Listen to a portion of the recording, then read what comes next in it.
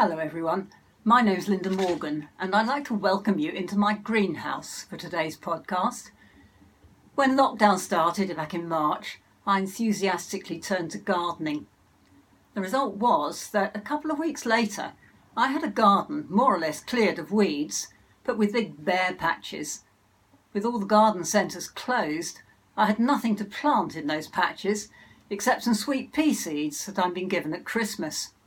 However, a gardener friend came to my aid. She had several packets of seeds which were labelled really easy to grow and sent them to me.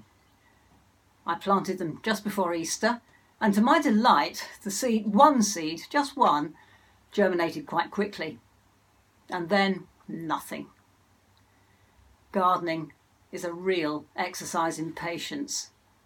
Several times I was tempted to throw the whole lot out, but I persevered watering them, and about 10 days ago my patience was rewarded to my delight, and this is currently the result.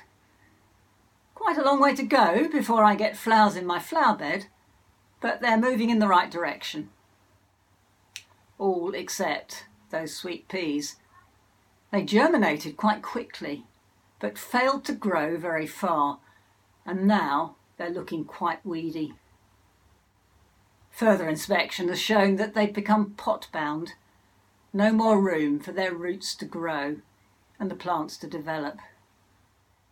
I've been thinking quite a lot about patience this last week. Easing lockdown has been great, but somehow, for me at least, the relaxing of restrictions has brought home what I've been missing.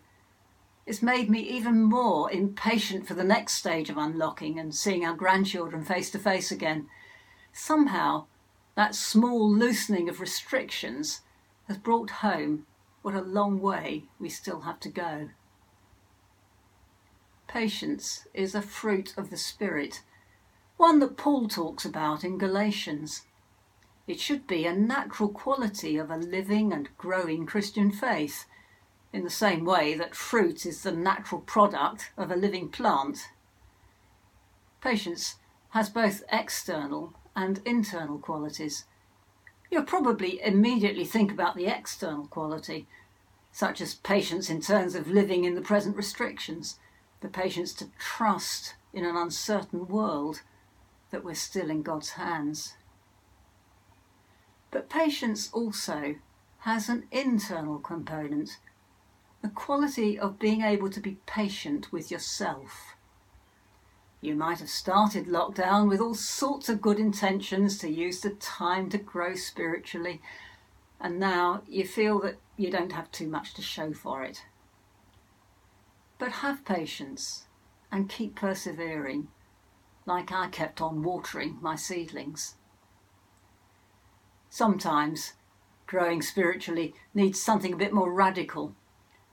My sweet peas won't grow any more until I free up the roots by planting them out in the garden.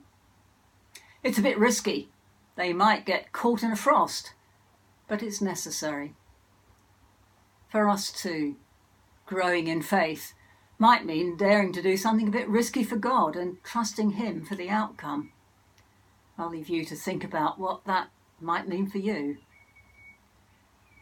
One of our set psalms to today, Psalm 126, is a great song of joy to the Lord for the restoration of Jerusalem. It was composed when the Israelites returned from exile in Babylon, an exile that lasted for 70 years. They must have had incredible patience. Listen to the first few verses. When the Lord restored the fortunes of Zion, we were like those who dreamed. Our mouths were filled with laughter, our tongues with songs of joy. Then it was said among the nations, the Lord has done great things for them. The Lord has done great things for us, and we are filled with joy. It made me imagine the songs that we might sing, looking ahead to better days, hopefully not 70 years ahead. The closing verses of the psalm remind us of the importance of being patient. It can feel really discouraging when our external circumstances don't change, or we feel that we're stuck spiritually. But take horticultural encouragement from the psalmist. Those who sow with tears will reap with songs of joy. Those who go out weeping, carrying seed to sow, will return with songs of joy, carrying sheaves with them. God bless, and carrying on gardening.